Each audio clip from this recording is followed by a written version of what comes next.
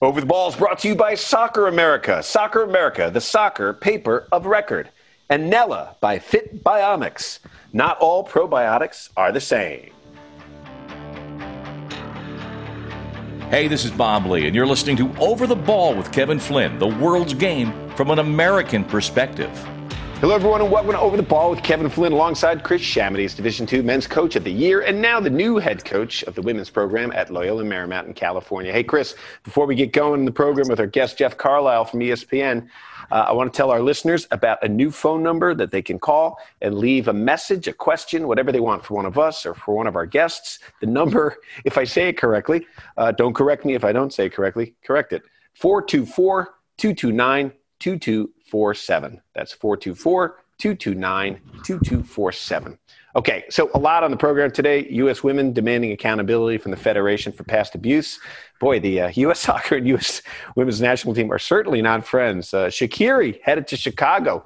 The Swiss international, not the singer. I always get those two confused. And Gio Reyna, sounds like a nifty hatchback. He is back on the pitch in the Bundesliga. So good news for the U.S. national team. So a lot to talk about today. But first up, let's talk U.S. men's national team, about the games that were, the slate that are upcoming, with a man who knows the ins and outs quite well, Jeff Carlisle. Jeff, as you all know or should know, does a great job covering the MLS and U.S. national teams for ESPN and ESPN FC. Jeff Carlisle, welcome back to the program, pal. How are you? I'm doing well. How are you? Good. Hey, so first up, were you in Minnesota for the Ice Bowl there? I was. Yeah, I had the luxury, and it was a luxury, let me tell you, of being in an enclosed press box. But my colleague and editor, Austin Lindbergh, was not so fortunate. And so he was in the outdoor press area. And I tweeted a photo of him. I don't know if anyone saw it, where there was not a scintilla of exposed flesh on his body. I mean, he had the hat, the gloves, the coat, goggles, I mean, everything. And yeah, it was incredible. I mean, I lived in Chicago for 9 years, but I've lived in California for over 30 now. So it's I've gotten soft in my old age. I mean, it was a special kind of cold, that is for sure. I mean, just walking out to the car after the game, I mean, it just kind of took your breath away. And I can't even imagine having to play in it. I mean, in my very modest playing days, I was a goalkeeper, and I was chuckling at how Matt Turner was running around the field trying to keep himself warm. But I mean, it was no joke. I mean, it was just bitter cold. And, I can't imagine that the USSF will ever do that again, but, we'll see. I mean, it will be at least 8 years until we have another World Cup qualifier, because obviously as hosts, the U.S. will automatically get in 2026. So what was in the minds of – we talked about it a little bit last week with Mike Wojtola, but what were they thinking? Were they thinking to try and basically make it a real homer game where people from warm climates wouldn't want to play in the cold? And it just sort of backfired? It was kind of the worst scenario actually happened? I think, having watched Greg Berhalter operate for these last few years, I mean, he is a guy who's almost obsessed with keeping travel time to a minimum. And when I say travel time, that's on the bus between the hotel and practice, and that's on airplanes getting to and from, the various venue cities. So, he does not want long flights. And so when Canada was thinking about hosting that World Cup qualifier in Vancouver, the USSF had Portland and San Jose lined up to host games. Right. But the moment that Canada kind of altered course and decided to hold the game in Hamilton, Ontario, so, two alternate venues were selected. And it's not like every other venue was available. I mean, I think Nashville was doing some things to their field. Kansas City had some issues. So it wasn't like there was this huge, smorgasbord of available venues to pick from. But certainly the, picking Minneapolis or picking St. Paul, I should say, I mean, that it had a lot of people scratching their heads, I mean, I don't know if you remember the ad growing up, but it was like International Falls, Minnesota, and their car starts, it was like some battery. Die Hard battery. Yeah, exactly. And or NyQuil. It was exactly that. I mean, it was just incredibly cold. And, they said they went with average temperatures, but, I also do think in the back of their mind, they were like, Honduras isn't going to have the stomach for this. Right. And, to hear Walker Zimmerman talk about it, he said after the first goal went in, Honduras didn't really want to be there. So, yeah.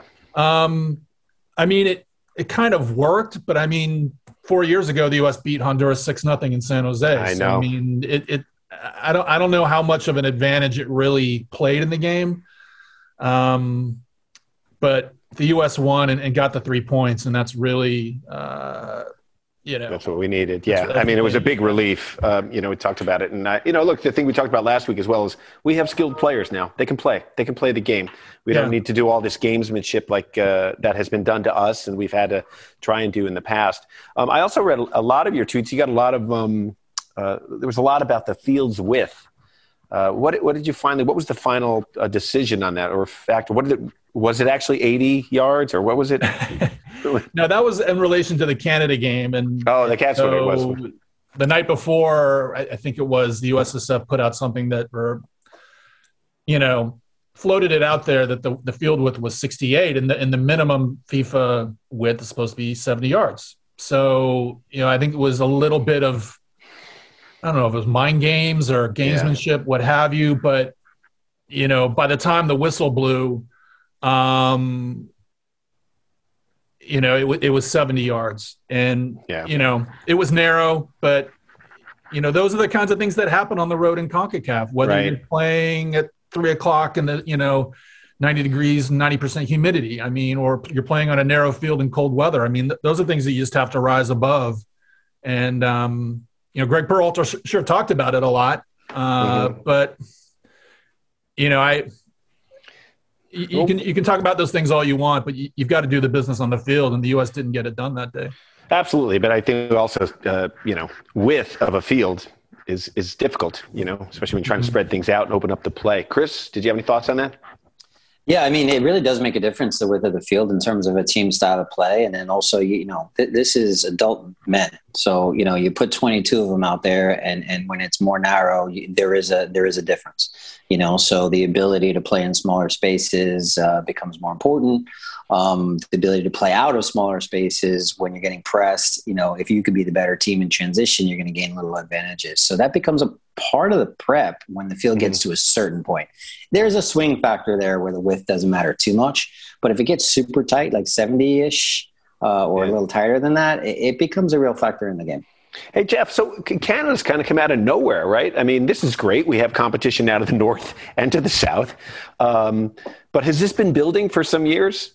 Yeah, I think so. I mean, I remember writing about Canada in the Nations League because the U.S. got grouped with Canada in that stage of the competition. And, even then, Canada looked like a team that was on the rise. They had more guys going overseas, but also I think for them, there were more avenues to really rise through the professional ranks. You look at a guy like Mark Anthony Kaye. I mean, he was in USL for a while, and then he was in MLS, and now he's a well-known, established player. And so you combine guys like that with Jonathan David and Kyle Aaron, and all of a sudden you've got the makings of a pretty good team. I think where Canada was kind of thought to be weak was in center back, but I mean, I think the style they play, very, very aggressive, very physical. Play the way we used to play. Play the way we used to play. And let me ask you a question, because I do not know the answer to this. That's why I'm asking the question. Because they're a British Commonwealth, do they have an easier path to play in the European leagues than an American? I wouldn't say so, because I think a lot of times it depends on FIFA rankings. I mean, I know that Jamaican players have run into problems back when their ranking was lower. I can't remember if that's been, if they've risen higher enough that it's no longer an issue. But, certainly, I could see where that could be a problem for some Canadian players. But, It just depends on a particular country. I mean, Belgium has seemed to be a pretty fertile ground for Canadian players, and they're able to move on from there. So, I just think it's been a situation where, again, there's just a lot of different paths that weren't there before for Canadian players. And MLS has provided them another path too. Yeah. In some respects. Yeah. And, there's, again, I point back to Mark Anthony Kaye. I mean, Samuel Piette is another one. I mean, he's with Montreal now. The list goes on. So, and then, Alistair Johnson is a guy who broke through with Nashville SC. And, now I think he got traded to Montreal. But, guys like that are making a name for themselves. And Tejan Buchanan, I mean, how can I forget about that guy? He's been fantastic. And so you just see these guys developing and getting better and better. And, now he's in Europe. So he's got them believing. And they also play with a chip on the shoulder, which is kind of it helps, man. They're up for it. You can tell they're taking nothing for granted. So it's gonna be fun. Let's just hope we play them in a nice stadium where we can all knock it around. Let me ask you about where we stand as the U.S. men's national team now. It's so funny to all the overreaction, and for years, Jeff, all we had was underreaction. Nobody cared what was going on, So it's fun. You're always pretty measured with your comments. But what do you think? Of the job so far with Greg? Is he on track, Coach Berhalter? I think so. But it won't take much for this to go off the rails in a hurry. And, I think he's learned as he's gone along. I think the players have learned as they've gone along. I remember after the initial window, talking to Conrad de la Fuente, and he was like shocked at how aggressive and physical El Salvador was in that first game. And so I think for some of the players, it's a question of, how quickly do they adapt? And, they until you experience it, you can't really know what it's going to be like. And I think there's been a little bit of that with Greg Berhalter. I mean, some of the lineups that he's put out there, and I think that tended to happen earlier in qualifying. Right. Now, really, the only question is, who's going to start at striker. I mean, I think that's a real disputed position. But I see him, getting better as a coach, making, more, better decisions. But again, it's, the one thing that has bugged me a little bit, and this isn't necessarily particular to Berhalter, but I feel like the U.S. has left some points on the table in some of these games. I think about the first El Salvador game. I think about Jamaica away. And it seems like every window you think, well, they should get X points, and they always seem to get X-1 or X-2. I mean, it doesn't quite reach the heights that you would expect. So, at the same time, they do control their own destiny. I think a lot is going to depend on that Panama game at home. If they win it, I think they have a good chance of qualifying, but Costa Rica is coming on like gangbusters, and they could easily run the table there towards the end. And so it's going to be interesting to see how things shake out. I mean, I think the U.S. could justifiably take kind of a sigh of relief after the Honduras game, because they got the job done. They got the result that they needed, but, there's still work to be done. And, the run-in, I think, is the toughest of any really out of all the contenders that are going to those last qualifying spots. US has the toughest run-in by far. And so, yeah, I agree, Jeff. Those last three games are difficult. I'm really interested in what you said a second ago about, this idea that it could go off the rails potentially. Like, you're so close to it. Like, from your perspective, what would you think could be the little grenades that go off that could set it off its rails? Like, what, in your opinion, would be some of the issues that might pop up? Well, I think this team has struggled to score goals of late. Especially early. You can point to the fact that it's, this window not only had a lot of MLS players not seen the field, but some of the European-based players hadn't seen the field in a while either, or only had played like one competitive game. Like Brendan Aronson was brought up as one guy who hadn't played in a while. So, I mean, this is a team that has struggled to score, and Pulisic has not looked at his best. Obviously, he gets a goal in the last game against Honduras. You hope that kind of gets him going. And obviously scoring is going to be tougher on the road. And those are two venues where the U.S. has not fared well at all. Yes, they've gotten a couple draws against Mexico at the Azteca, but I mean, Costa Rica has been a real house of horrors, regardless of the venue, whether it was the National Stadium or Saprissa Stadium. So, and then again, just it could go off the rails just in terms of what other teams do.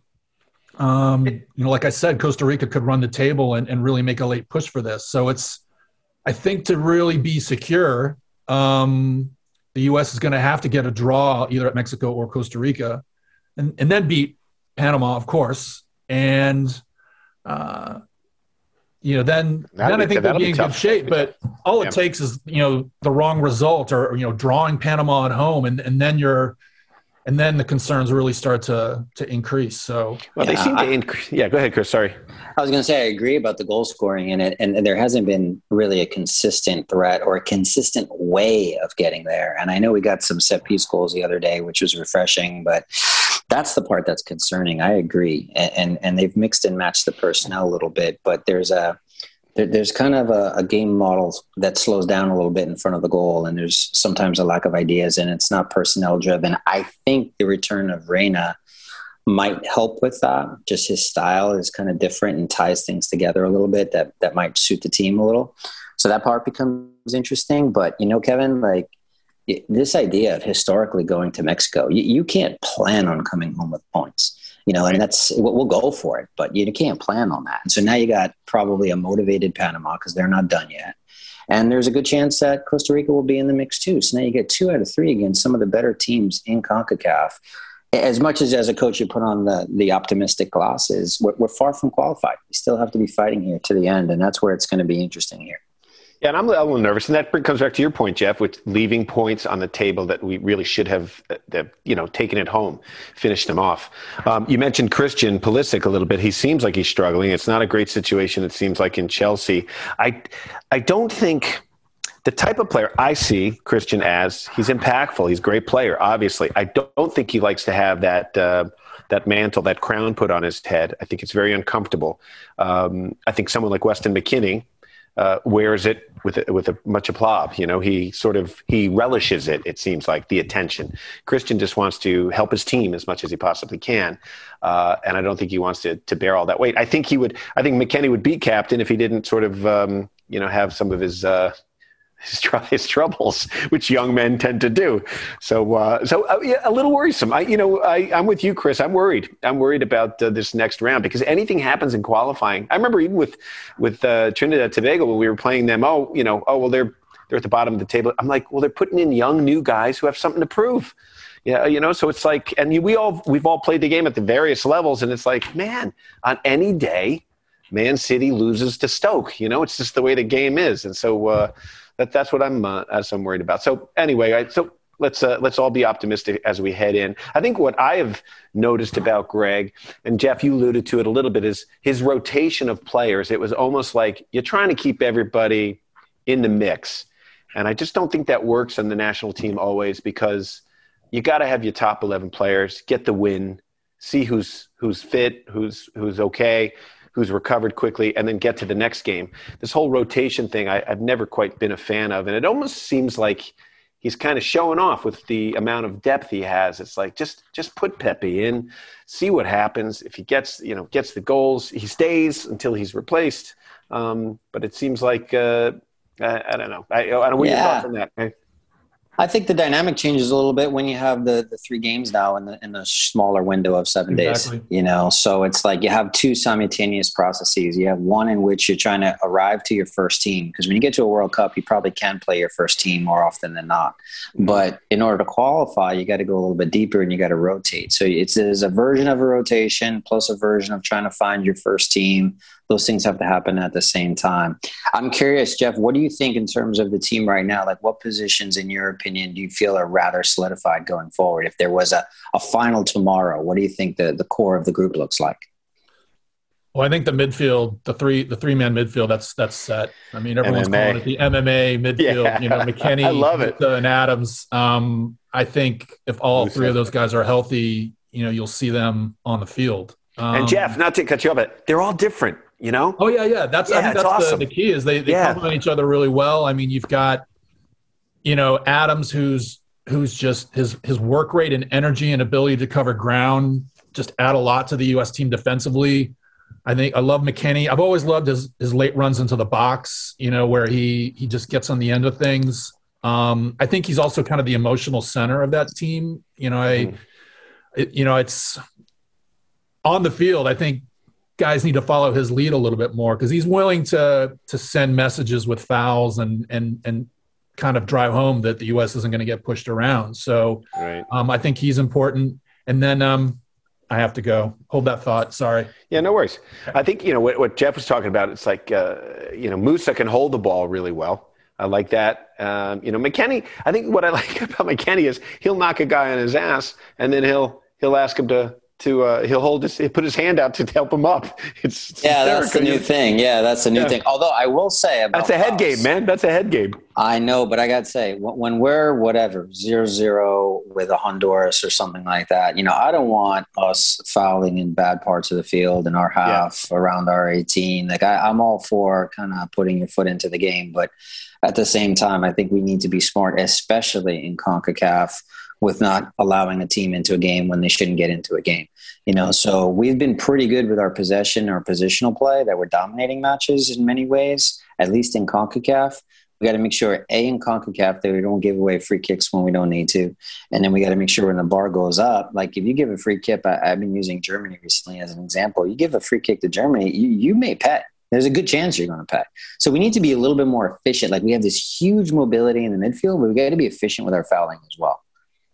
And I think, you were talking about some of the positions. I mean, there's a lot of like top three, I think, at the moment. Like, I think that, you're picking out of the three center backs of Zimmerman, Miles Robinson, Chris Richards. I think Anthony Robinson has kind of seized that left back spot. Right back, probably Dest. So, I mean, there's not a lot of, I don't think there's a whole lot of debate about what the best 11 is looking like. And then, the wide attackers, you've got Pulisic, Weah, Aronson, and then Reyna when he comes back. So I think you're picking out of those four. I mean, it'll be interesting to see what impact Reyna's return has on the lineup. But the big one for me is striker. That's still just the big unknown. Goal, you've got Stefan or Turner. I think everyone being healthy, I think Stefan probably gets the nod. But again, up front, I mean, you can't blame Berhalter for not trying stuff. I mean, I think he gave Josh Sargent a shot. He gave Daryl Dike and Jordan Pivak a shot. Artists, now Pepe. The one thing, and I've said this a lot of late, one thing I would like to see is when he constructs his roster, what I don't see in the group of forwards is someone who can score an ugly goal. Like, just be that battering ram. DK's injured now, unfortunately. But I would love to see PFOC come in near the end of games and, be able to, again, just kind of be that force in the box. And I know you saw it a little bit with Pepe against Canada. When he came in, I thought he started asking a lot more questions of the Canadian center backs and kind of forcing them to make decisions and challenge for things. So, but it seems like Berhalter really values mobility and pressing, which is why you're seeing guys like Zardes and Jesus Ferreira get minutes on the field. And so, I think Pepe is the best hybrid out of all those guys. And he's just, his movement in the box, I think, is a cut above all of those guys. So to me, that's the one position that is really still up in the air. Yeah, I agree with that, Jeff. I'm sorry, Kevin. I agree with that. I think the question that I think fundamentally it comes down to in terms of the attack is, being committed to playing a 9, and that's where they're rotating certain guys in there, versus, get away from that commitment and just put your 3 best attackers out there, whoever you feel those 3 best are. And if that means you don't have a 9, then you don't have a 9. And I think that's something that kind of a Liverpool model. Well, whether you want to call it a false 9 or be a little bit more mobile, this comes down to where I think there's a philosophy question behind Greg, and I think Greg likes things to fit, quote unquote. And if we're going to have positional play and where guys are in boxes, if you know what I mean, then okay, on paper, the textbook says you need a 9 that does X, Y, and Z. But at what point is it better served for our team to be more interchanging and more mobile with a front 3 and just put your best, most talented players? That might unleash Pulisic a little bit more. And that, I think, is where Reyna could bring a lot of football to the table. And the group might go to another level if they go to that. It's possible. We'll see. We'll see, where Reyna gets deployed when he comes back. It's I guess I'm a little bit more of a traditionalist just in terms of what I want to see from my center forward. I mean, maybe not just traditionalist, but I want to see a roster that's capable of throwing some different looks at people or at teams. And that's where I think having a PFOC or a DK, if he's healthy, it just forces teams to adjust to something very different. And so I agree.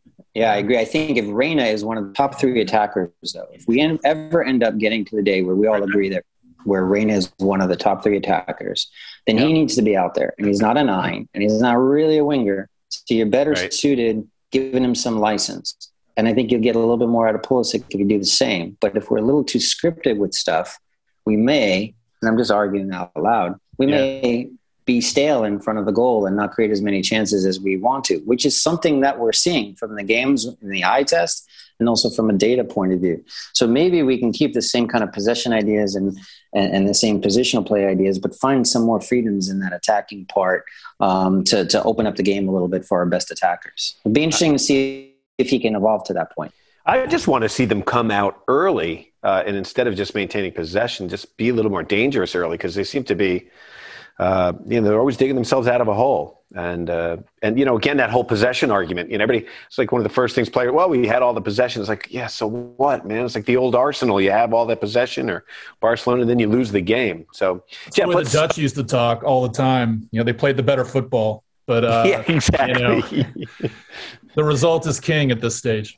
Well, I guess some of the main media, sports media, they generally don't follow soccer. I always love when they chip in with their ignorant comments sometimes. But one of the things that Berhalter got some heat for was saying, like, hey, we were the better team, obviously. And then, pardon the interruption, and all those guys were like, hey, man, you lost. You lost the game. Where are the excuses? So they don't really know the subtleties of the game. But, even people who know the game are like, yeah, possession's one component. Putting the ball in the back of the net is another component, and it's more important. So let's switch quickly, Jeff, to MLS. Give us an overview. What's happening in the league right now? Any big changes? I know Shaqiri's going to Chicago. I think that's pretty good. That's a big signing. I mean, we'll see. I mean, that's a team that's really struggled, to get. I think they reached the playoffs maybe once in the last 9 years, something like that. So I mean, it's been some grim years for the Fire. But obviously they're going to have to put a team around him, and we'll see, what they're able to do on that count. But it is a big signing, and it's a signing, I think, to get people excited. And I think Chicago needs that because they've really been an afterthought for so long. And for them, I think the pandemic hasn't helped because they are moving back to Soldier Field. Yeah. And I think they're hoping to get a bump out of that. And then it was kind of, deflating, through no fault of their own, that the pandemic hit and they weren't really able to kind of celebrate that, the return to that venue. It's been impressive, just I think some of the players that have come in, I mean, Douglas Costa was announced today, the Brazilians going to the Galaxy, and then, Thiago Almada goes to Atlanta. I mean, it is interesting that I think Atlanta has maybe the top 3 transfer fees paid all time.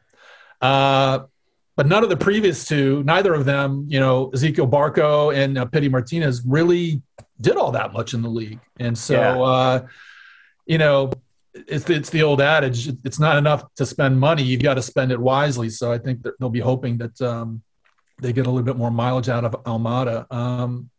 But it's been an interesting offseason. I mean, a lot of teams splashing the cash. I mean, you're seeing a kind of another wave. It's not the first wave by any means, but another wave of South American players. That seems to be a market that is really being mined and exploited, and more Brazilian players too. I mean, I think, I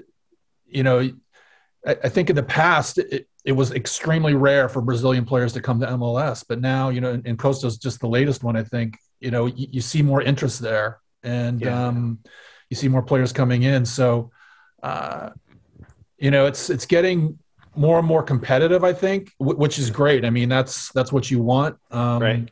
I think there's been a little bit more accountability. I mean, you do see coaches kind of getting fired, and with a little bit more frequency. So, I think it's starting to behave a little bit like, other leagues around the world. Now, granted, I think some leagues take it too far where teams like burn through 4 coaches in a season. I think I don't think you want that either, but right.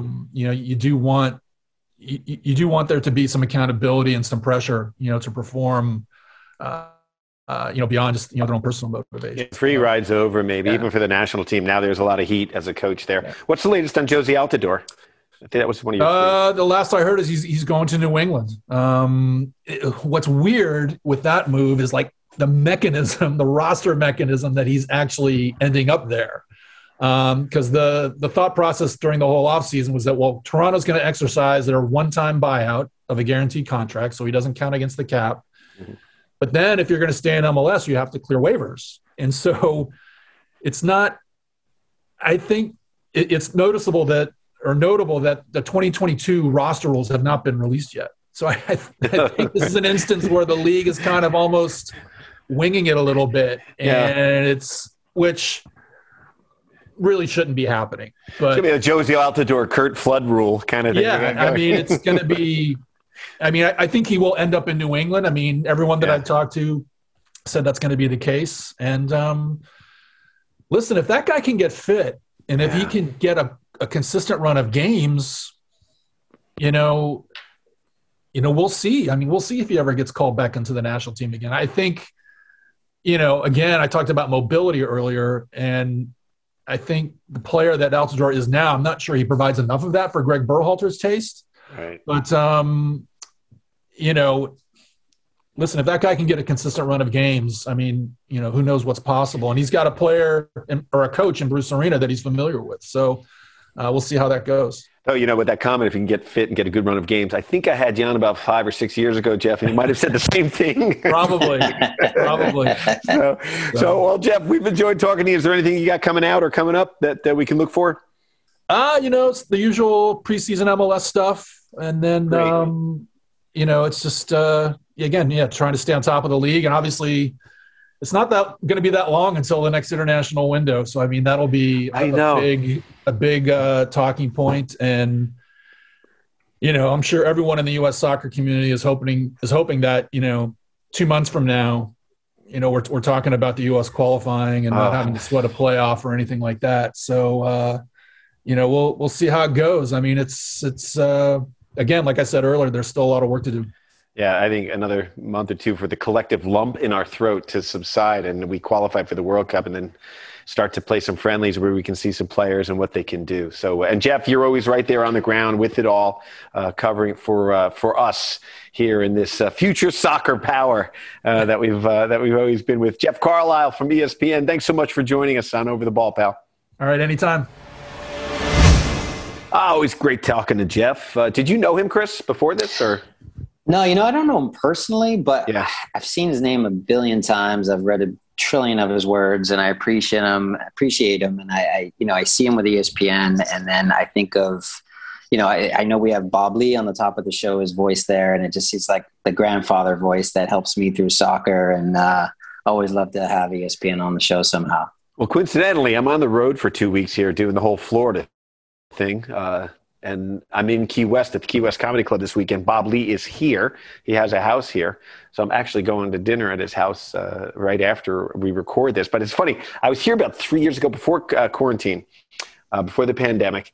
And I'm sitting with Bob. His back is to we're on a porch, and his back is to the porch. And then below the porch is a lower level. And so people are eating dinner down there in the restaurant. And they kept looking up, and I thought they were looking at me. They must have followed my indoor career. Or maybe they're at the comedy club. I'm not sure. But they kept looking up, and I'm like, what are these people looking at? I'm just about to go, hey, you people have a problem down there? What's the story? This kind of 21-year-old kid comes up and goes, excuse me. And he says to Bob, are you Bob Lee from ESPN? He's like, yeah, I am. And he goes, oh, my God. That voice, we're all sitting, 10 yards away, and they hear his voice. So it wasn't even him, his face, but his voice. The golden pipes of Bob Lee. I certainly miss it. I miss it with the U.S. games. I'll tell you that. If I had a designated intro, I'd be picking his. He would be my designated intro. Well, he does our intro at the top of the show, so we'll have a bunch of people that do intros, but I like Bob's. That's the good one. So, hey, I want to ask you this question. So you follow the ins and outs of all the leagues. What is it? The women's national team, the U.S. Women's Stars. They've demanded accountability from U.S. Soccer. 9 women. And some of the top ones, like Kristen Press, Crystal Dunn, Tobin Heath, Carly Lloyd, they signed a letter basically saying that they stood by, U.S. Soccer stood by and continued as abuse occurred. So do you have any insight into that? I mean, first of all, their relationship is horrible. It's amazing. Never gets any better. It's been unfortunate. I mean, we're all trying to enjoy pro leagues here. And on the women's side, the NWSL is great for the women who are working, for the coaches who get opportunity, for the young women in our country, for the young girls and boys to watch pro soccer at any level is fantastic. Yet now we're hearing these stories that, there have been unfortunately, some male coaches who have not really been professional with how they've spoken to athletes, with how they've conducted themselves with athletes. And there have been some communications from the players, basically running things up the flagpole to their respective clubs, to the commissioners, to U.S. Soccer, and looking for support that hasn't always been there. And now we're realizing that the problem was much, much deeper and much bigger. And there's been a lot of pain because of it. So the NWSL has had to reflect, and they've had commissioner changes now, and they're just trying to put a little bit more transparency behind everything in terms of the hiring and the professional standards that everyone deserves. But the commissioner was a woman, right?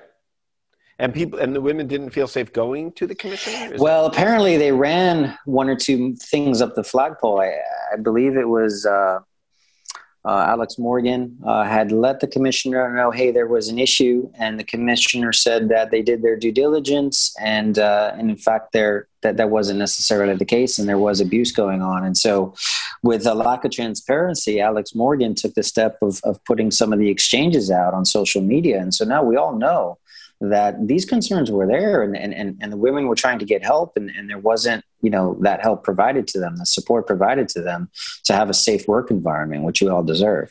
So that's where there's. But let me ask you this, Chris, because look, you've been in locker rooms your whole life, as have I. Some bad stuff goes down there. Abusive, coaches yelling at me, getting in my face, grabbing my shirt, pushing me up against the wall. Stuff that really. I guess maybe is not in vogue anymore. If it ever was, that sort of coach that can yell at you. And we always think like when a male coach has problems with the coaching male team, it's always of the sexual nature, like some sort of inappropriate relationship or something. Is a lot of these complaints about the nature of just coaches yelling at players and people kind of You've coached men and women. Is there a way that you can speak to men in a locker room that you can't speak to women in a locker room, or vice versa?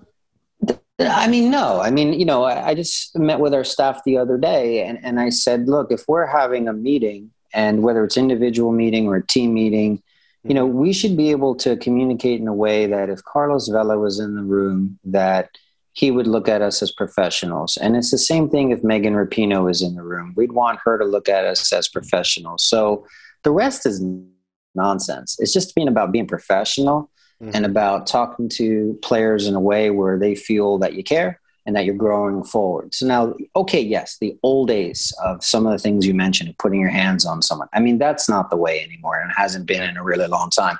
And even the loud voice, I mean, I think we all know as coaches that if you do that more than once or twice, the players are going to tune you out. And even then, I've been around pros for many, many years, and the number of times that it goes to loud voices is very rare, So It's not that stuff. It's the side comments and the side conversations that could be manipulative, that could lead to a difference in status within a team. Sometimes players feel pressure from a coach, and that could be exploited, and it could lead to some abusive situations. And that's something we should have zero tolerance for. And that's what the women are standing up for. And I certainly support them. And I hope that we all do. Yeah, absolutely. I mean, I think, I was thinking of one example, because you look at it like a coach, like let's say Belichick for the Patriots. I remember, I don't know, probably 5-6 years back now, when Bob Kraft's wife was still alive, she heard some of the things that Belichick said to the players in the locker room. And she said, well, that's inappropriate. A man should not speak to another man. And I'm like, oh my God, the way, I guess maybe what you're saying is, it's over. That's a way. And also, look, I talked to Coach Calipari, basketball coach, and he said, yeah, you can yell at a professional player once, maybe twice a year. After that, they're kind of like, screw you, man. And they zone out and you don't get anything out of them. So I think, the best coaches, and correct me if you think I'm wrong, are almost psychiatrists. Like you're just managing people. You're managing people and you have an infrastructure that is a professional one. Yeah. I mean, I think, if you do your due diligence as a coach, you're going to learn, for the most part, a rough body of knowledge of X's and O's that is roughly similar. Then coaches, massage that and use their art of coaching to make that unique to who they are in terms of their style and their personality. But above all else, it's management. It's above all else, it's just human interaction. So, we wouldn't or couldn't or shouldn't yell at our kids every single day, so why would we yell at our players every single day? It's the same kind of environment. You want a trusted environment. So you can challenge people without being abusive. And I think that's where coaches who are a little less experienced, maybe they don't understand that. But I think if we evolve as coaches, we get to a place where we just have normal professional interaction and can still create high standards. I remember I was on the beach with my family and my nephew ran across some people's picnic blanket that was laid out. And I grabbed him. I say, what the hell are you doing? Get over there and apologize to people. My mother was like, you put your hands on him and you yelled at him? I'm like, yeah. Where was that when I was growing up? Apparently you didn't do it anymore. So I guess things have changed. So, hey, we got to get going here. But before we do, Alistair, I just want to, Alistair St. Hill, our producer, welcome to the program, first of all. But also want to ask you to read that number out again for callers. This is a great thing, you guys. When I was at Sirius XM FC, we were able to have phone calls back and forth. We've been trying to figure out a way to get, some interaction with the people who listen to the program. Alistair's got a number for us. So, Alistair, what is that? They can call. They can leave a message, a question, maybe ask for a future guest, whatever it is. But we'll have a line that you can go to. That's right, Kevin. The number is 424-229-2247. That's 424-229-2247. All right. Make some comments, whatever you need on there on that number. God, maybe we're opening up a can of worms. I don't know. But Chris, how things going with setting the infrastructure together with your new program? Yeah, it's look, we're in LA. It's like 80 degrees today. It's gorgeous. And we got out on the field today. It's only a couple of practices under our belt, but we're excited to be out there. I think, the student athletes are in the books all day long. So getting out to the grass is their best part of the day. And us as coaches, whether it's recruiting or paperwork, that's the part that we hate, but getting on the grass is the part that we love. So those 2 hours, that's our sanctuary and we're loving it. That's like me traveling and then getting up on stage. That's what it's all about. So, and then also with that weather and the beautiful fields you have, it's quite a recruiting tool you have. Yeah, we got real lucky. I mean, this facility, how like in LA when these pro teams come in to play their like preseason friendlies in July and whatnot, and they'll play at the Rose Bowl or whatever. Well, they all set up for a week or two typically beforehand and train and use this as part of their preseason. LMU has historically been one of those sites. So we've had Barcelona here, Tottenham here, Man City here, all these amazing teams that have come through. That's something that's always been a treat for our campus. Fantastic. Another recruiting tool you have. I'd go there. You're in. If I wasn't an old man. All right, great, guys. That was awesome. I'd like to thank our guest, Jeff Carlisle, today for Chris Chamadies and Kevin Flynn and Alistair St. Hill. We will talk to you next time on Over the Ball.